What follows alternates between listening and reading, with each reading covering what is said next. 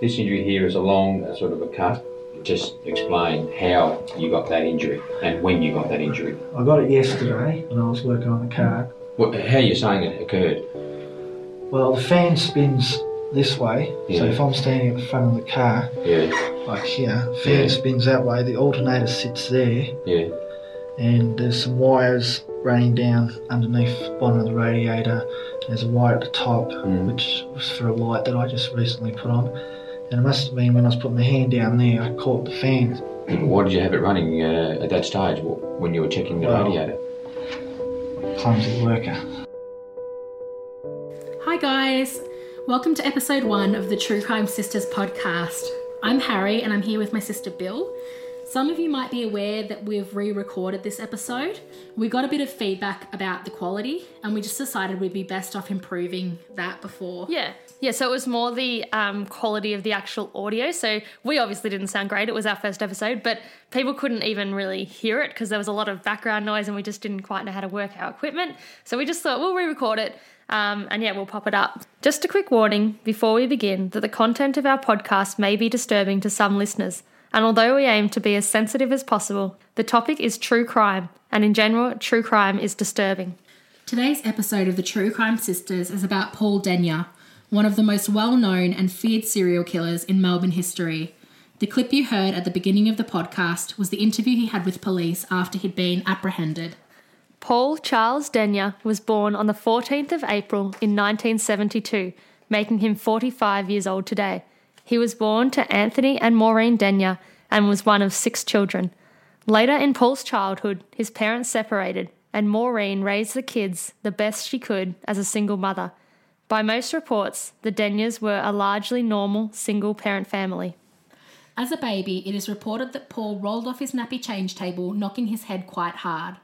Apparently, the family joked about this as Paul grew up, attributing childhood slip-ups to the bump on the head as a baby.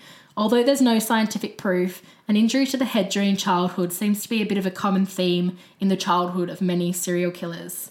I think that's either really interesting or, I think everyone probably gets a bump to the head when they're young. And so unless it can be sort of proven by like an acquired brain injury, it's sort of just, I reckon you could almost say everyone's had a bump on the head. Like you'd think if it had actually had an impact, there would be a change on an MRI or something, there would be a noticeable... Yeah, and unless there's that, it's kind of hard to say whether that's related or not related. Paul performed poorly in school, both socially and academically. His peers gave him a hard time due to his size, being significantly taller and more overweight than average. When Paul was a pre-teen, his family moved from Sydney to Melbourne, choosing Langwarrin to settle down. Langwarrin is in the southeast of Melbourne, about 42 kilometres from the city centre. Paul's childhood included many of the classic precursors of antisocial personality disorder. Paul would often torment his younger sister by stealing her toys, cutting their throats and leaving them for her to find.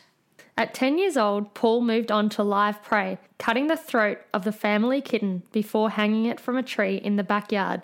That's pretty much as disturbing as a 10-year-old could be. Absolutely. I'd be getting into a psychologist straight away. But I guess, she had 6 children as well, so who knows? She may have just thought, who knows? Her time was probably pretty compromised having 6 children. Paul's descent into criminality was a sign that Paul displayed a blatant disregard for the feelings and rights of others, displaying no empathy for life outside of his own. Following the death of the kitten, when Paul was in his last year of primary school, his behaviour escalated further.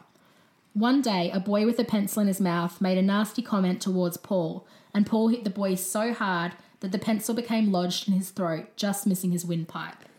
At 13 years old, Paul was charged with the theft of a motor vehicle, and at 15, Paul forced another boy to masturbate in front of a group of children and was charged with assault. The signs were definitely there that Paul Denyer was a dangerous and sick human being. As a teenager, Denyer applied to work for the Victorian Police, but his application was denied due to his being overweight. He was briefly employed by a boat building company called Pro Marine. His employers there remember him as being lazy and incompetent. While he was working there, one co-worker reported seeing him lighting his shoes on fire. Another co-worker entered the work shed after seeing Paul acting suspiciously in there, only to find a long, sharp, homemade knife that Paul had been working on. Paul was fired not long after starting there. And thank God he didn't get into the police force as well. Oh my God, yes. On the 19th of February 1993, a woman named Donna Vaines was hanging out at her home with her young baby in Seaford, which is a seaside suburb in southeast Melbourne, not far from Langwarrin. Donna was feeling uneasy that night, and she wasn't sure why. She decided to go with her partner Les on his pizza delivery route. They were out for around 45 minutes. When they got home, they discovered a horrific sight. Donna's cat Buffy had had her throat cut and her intestines pulled from her body and strewn throughout the house. Buffy's kittens had their throats cut also and had been drowned in the bathtub. There was writing on the walls, written in their blood, saying, "Dead Don," and "Donna, you're dead." There was also another writing that he'd done, and that was something like Donna and Robin, and it never came to light who Robin was or... No, that's true, isn't it? Yeah. When she went into her baby's room, there was a huge knife stabbed into her baby's cot mattress, and pictures of naked women in the cot and stuck to the walls. It appeared that the intruder had climbed into an open window, using the baby's nappy bucket pushed up against the wall. The police were called, and a report of the incident was made. There had apparently been a number of similar break-ins in the area, and police were very disturbed by the scene. A few days later, Donna was at her sister Trisha's house, and they were telling Trisha's neighbour, Paul Denyer, about the break-in. Denyer told the women if he had ever found out who had broken into Donna's house that he would have taken care of them, or he would take care of them, which is, it's him. Yeah, so he's basically saying to them that he'll take care of them, and it's actually him that did it in the first place. Which he obviously very well knows. Yeah. When Denyer was apprehended later that year, he admitted that he'd gone there to kill Donna, but she wasn't home, which is terrifying. He could have had a fourth victim that easily, basically.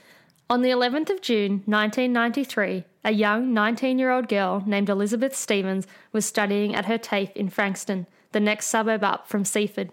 For those who don't know TAFE, it's like a practical version of university, so similar to like a community college or, just a more hands-on version of uni. She lived in Langwarrin with her aunt and uncle and had just settled into living with them after a bit of a rough patch with her parents separating. By all accounts, she was a lovely, shy girl who was just coming into her own, which makes these events so very sad. After she was finished her studies, she decided to catch the bus home from Frankston to Langwarrin. It was raining heavily when she got to her stop in Langwarrin. She wasn't aware that as she got off the bus, someone was watching her, following her as she began her walk home. She was walking along the suburban streets when Paul Denyer grabbed her from behind, threatening that if she screamed, she would be shot while pushing a gun-shaped object into her side.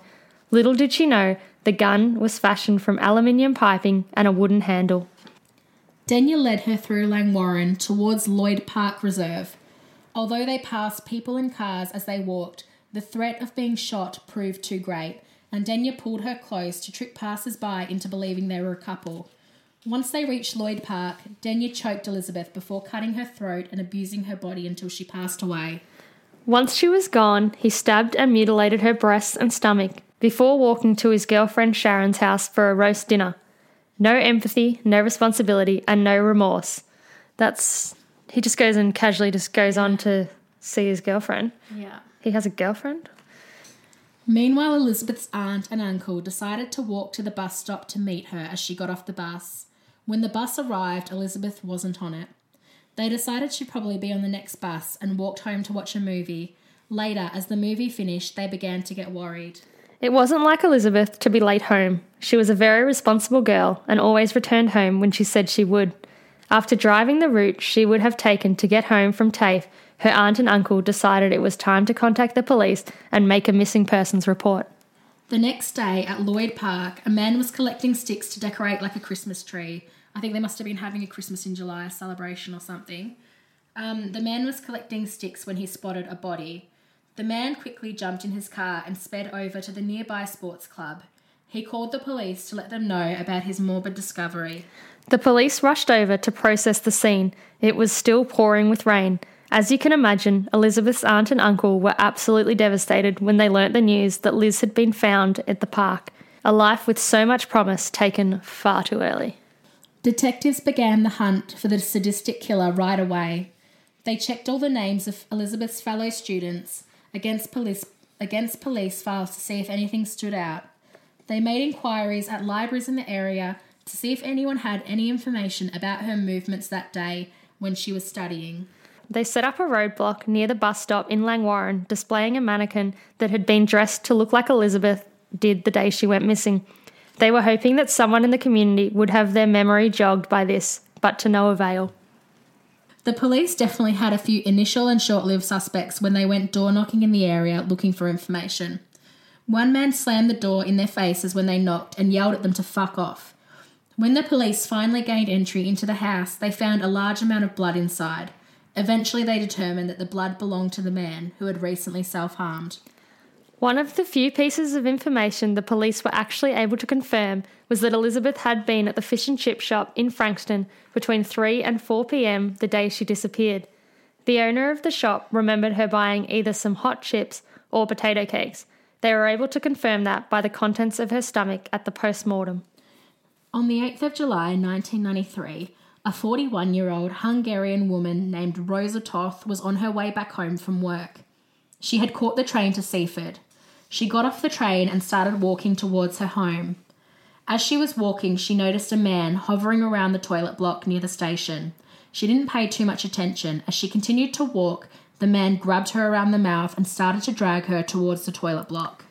Little did Rosa know, this man was the man who killed Elizabeth Stevens. After offering the man, Denya, her jewellery, a violent struggle ensued. As they struggled, a 12-year-old boy riding his bike spotted them fighting. He wasn't sure what to do, but assuming it was a domestic argument between a couple, he reluctantly continued up the road. Denya put his fake gun to Rosa's head, threatening her. Eventually Rosa was able to push Denya off her long enough to make a break for it towards the road. He grabbed her hair and pulled her back. Soon after, she was able to bite him on the hand, hard enough that she had an opportunity to escape. This time a car stopped for her and a woman jumped out to help her, offering her a ride home. When they arrived home, the woman stayed with Rosa as she called the police and waited with her until they arrived. The police were very disturbed by this report. They went to check the toilet block at the station, but by the time they got there, the man was gone. And well done to that woman, because not everyone would stop. And fair enough, because, you know, it is scary. You often think about whether you would stop if you saw someone that needed help. Like, I like to think that I would, but if I had my kids or something in the car, I think it's often safer to maybe drive a little bit up the road and call the police. Well, these days we can call the police because we've got a mobile phone. That's a great point. In 1993, that would not have been an option. If she left her and went home to call the police by then, who knows? You'd never forgive yourself. No. So good on her, honestly. She did the right thing in that situation. Debbie Freem was a 22-year-old country girl that moved to Seaford to escape from high unemployment rates and bad influences. With a bit of time, she had found her footing and was settled with her partner Gary and 12-day-old son Jake. By all accounts, they were extremely happy and life was coming together. Debbie loved being a new mum and loved her partner Gary. On the 8th of July 1993, the same night Rosa Toth was attacked, Debbie had her platonic friend Russell, who was an old workmate, over for a dinner of omelettes. They were chatting while baby Jake slept in another room. As she was about to cook dinner, she realised that she had forgotten the milk and asked Russell if it was okay for her to quickly pop down to the general store while he kept an ear out for Jake. Off she went in her grey Nissan Pulsar to the general store. Once there, she ran into the general store, grabbing some milk and a carton of eggs. Unfortunately, nobody saw Denya discovering that she had left her car unlocked and climbed into the back seat of her car, which is obviously everyone's worst nightmare. Absolutely. And especially in Victoria and Melbourne, I think we all have heard of this. It's in the back of everyone's head. It's like an urban legend for us. Even people who don't specifically care for true crime and just don't know anything about it, this is the thing they know. Yeah, the story's kind of permeated society in a way. It absolutely has. As Debbie started up the car and began to reverse from her parking spot, Denya put his hand over her mouth and his fake gun to her head and told her to do what he says or he'll kill her. Poor Debbie was so shocked she crashed her car into the side of the brick store. Denya directed her where to go. He even directed her past her own house, where her friend was waiting for her and her baby was sleeping peacefully. Now that's, which is so sad. That's so close but so far. Witnesses later reported the Pulsar swerving and high beaming as they drove through Seaford that night. There's nothing more she could have done. Yeah, she did everything she could have done. And then Debbie was gone. Russell began to get worried after Debbie had been gone a while. He decided to ring around the police and hospitals for any accidents that had taken place in the area. After the calls turned up nothing, he called Debbie's partner, Gary. Once Gary got home, the police were called again and the search for Debbie began. The next day, one of the police officers was on his way back to the station after an unrelated call-out when he noticed a grey Nissan Pulsar fitting Debbie's car description at a local Christian centre in Frankston. Upon inspection, police noticed that the seat was pushed right back, which was not consistent with how a short woman like Debbie would have had it.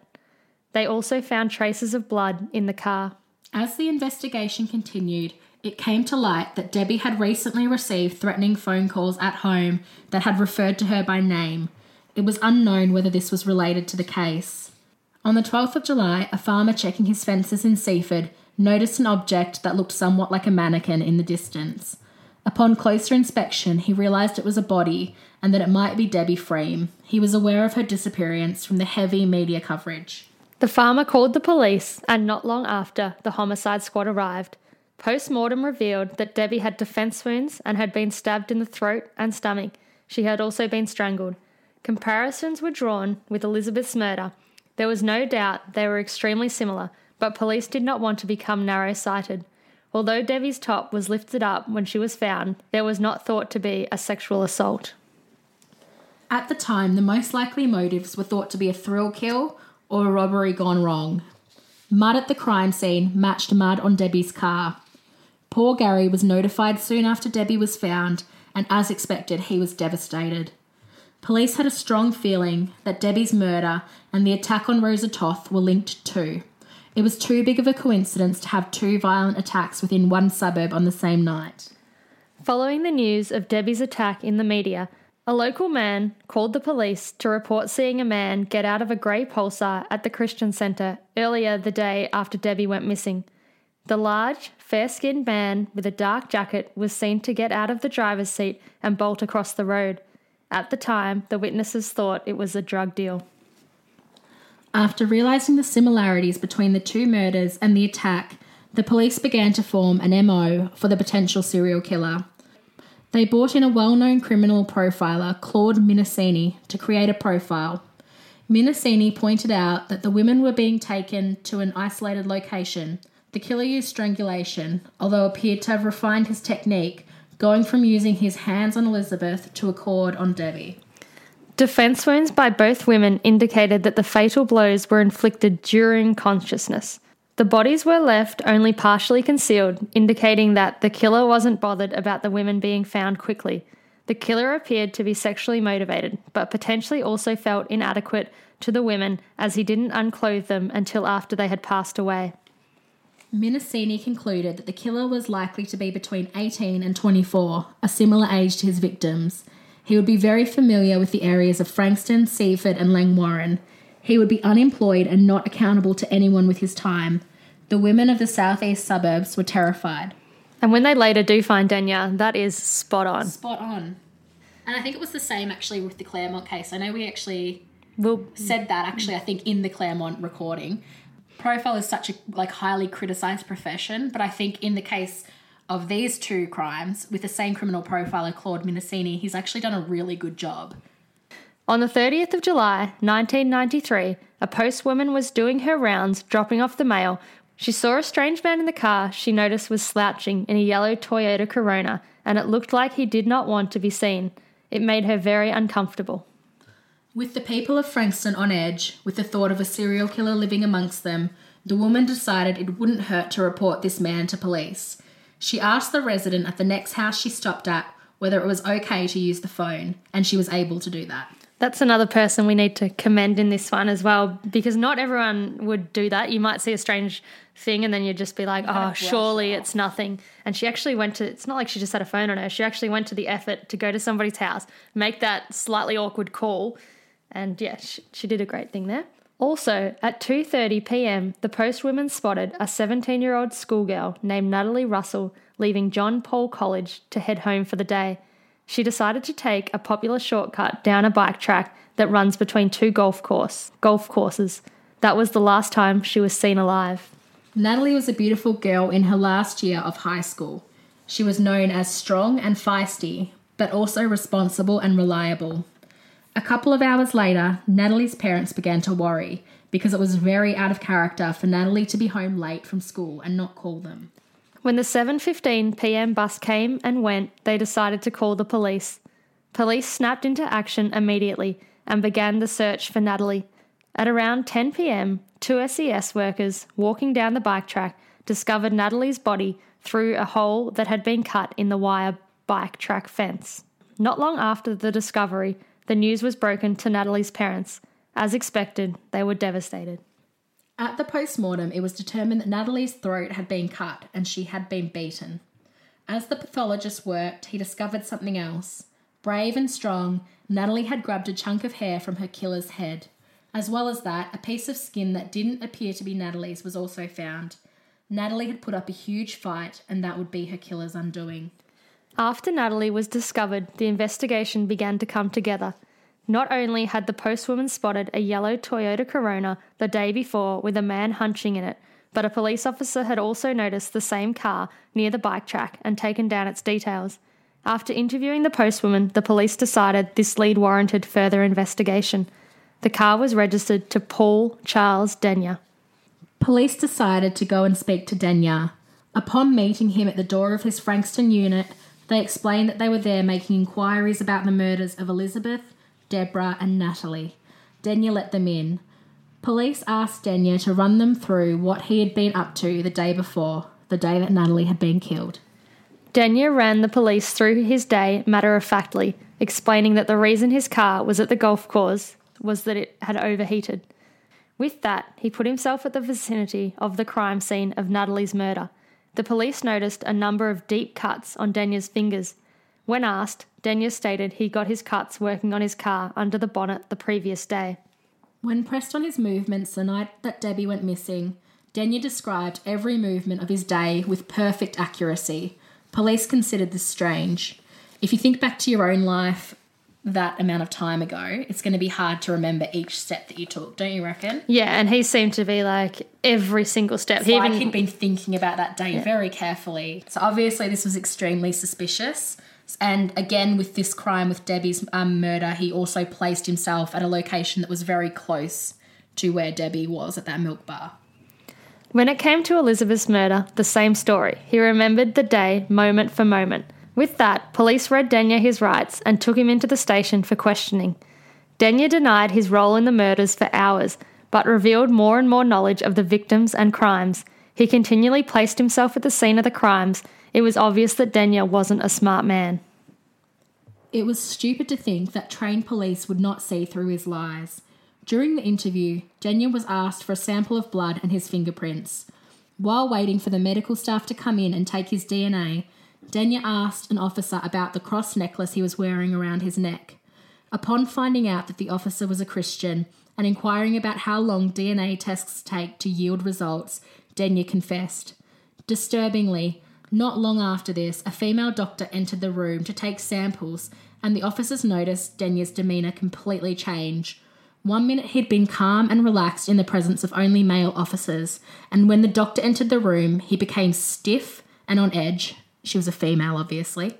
Police described Denyer as looking at the doctor like he would tear her to shreds if they weren't in the room. Denyer displayed a complete lack of emotion and empathy throughout the interview. When asked why he had committed such atrocious crimes, Denyer stated that it was just a feeling that he wanted to kill. He also described it as reaching a boiling point, stating, "I've always wanted to kill. I was always waiting for the right time, waiting for that silent alarm to trigger me off." Disturbingly, Denyer seemed almost annoyed at the women for trying to escape from him during being attacked and disgusted that they would try to bargain for their lives using whatever means they could think of, as if they owed him some type of sick loyalty. Denyer admitted to cutting 3 human-sized holes in the wire fence on the side of one of the golf courses next to the bike track the day Natalie was murdered. As he saw her walking towards the bike track, he climbed through one of the holes to wait for her. When she passed the hole he was hiding in, he emerged from the hole behind her, quickly closing the distance between them. As she approached the second hole, he grabbed her around the neck and dragged her through the hole in the fence, which is so disturbing. Like, that is the stuff of nightmares and shows how much he was planning this. This man is the stuff of nightmares. In my opinion, he's that one. He's like, not that one, there's lots and lots, but in my opinion... I think as Melburnians, though, he's the serial killer that kind of like haunts us to this day. Cold, calculating and brazen, Denyer was becoming more prepared but less in control of his murderous rage. Denyer had become cocky after getting away with Elizabeth and Debbie's murder. Asked when he had first felt the urge to kill, Denyer answered, 14 years old. He also admitted to hating women in general. A clinical psychologist that examined Denyer found that he exhibited no remorse. He revelled in talking about his crimes. It was concluded there would be no effective treatment for Denyer's antisocial and narcissistic personality disorders. He would remain a danger to women and the community at large forevermore. A judge put it well when he stated, "For many, you are the fear that quickens their step as they walk home, or causes a parent to look anxiously at the clock when a child is late." This judge sentenced Denyer to life, never to be released, a rare sentence in Australia. Unfortunately, on appeal, Denyer was given a sentence much more true to Australia's far too lenient sentences, a non-parole period of 30 years. That's 10 years per life taken far too soon. 10 years per life that will never be lived to the fullest. 10 years per life that never reached its potential. To add to this, the year Denyer is eligible for parole is 2023, which is disturbingly only 6 years away. I really hope he doesn't get out. I don't think he will. Like, honestly, how can he when there's been professional recommendations that this man he's always going to be a danger to society. I really hope it's terrifying. If he gets out, I'm leaving Melbourne. I feel like there will be an uproar though if he gets out. I feel like enough people know about this case that there would be an uproar. I've seen a couple of, what are they called, those things that you sign? Petitions. I've seen a couple of petitions circulating with signatures and stuff not to let him be released, and I've signed a couple, so hopefully. Yep. Being in prison hasn't stopped Denyer from seeking media attention. Somehow Denyer managed to get the UK work address of his brother David and his wife Julie, who fled Australia to the UK to escape from Denyer, who had been threatening to kill Julie and her children. In 2004, Denyer applied to have his name changed from Paul to Paula Denyer. He claimed that he has gender dysphoria and now blames the murders on that. According to him, he has always felt like a woman, and this caused him to seek revenge. Now, I know me and Bill have different opinions on this, so Bill? Well, I just believe he may have that, but in my opinion, I still don't think any sort of taxpayer dollars should be put towards him getting any sort of changes.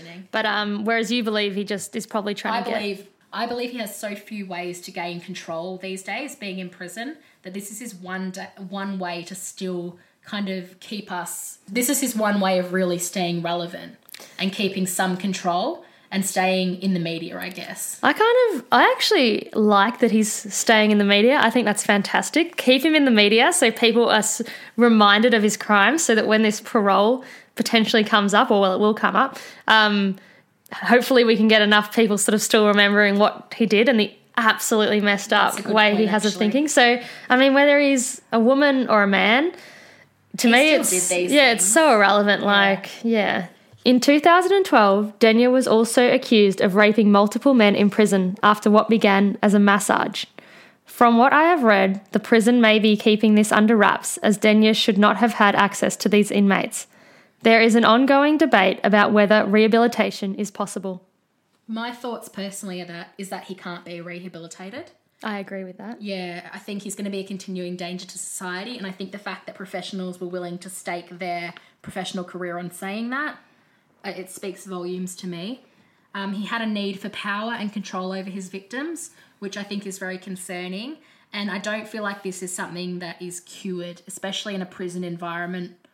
My understanding is that the rehabilitation of someone with antisocial personality disorder, it is possible, but only if the person really wants to change. And I think because Denyer also has those traits of narcissistic personality disorder, that's actually a far harder personality disorder to treat, because people with narcissistic personality disorders rarely think that the problem lies with them. And that brings us to the end of episode 1. Our thoughts go out to the families and victims. Thank you so much for listening if you've made it this far. Feel free to leave us any feedback or reviews. You can find our social media links in the description. Be sure to subscribe on whichever platform you use to listen to podcasts. Thank you again, guys, and please stay safe.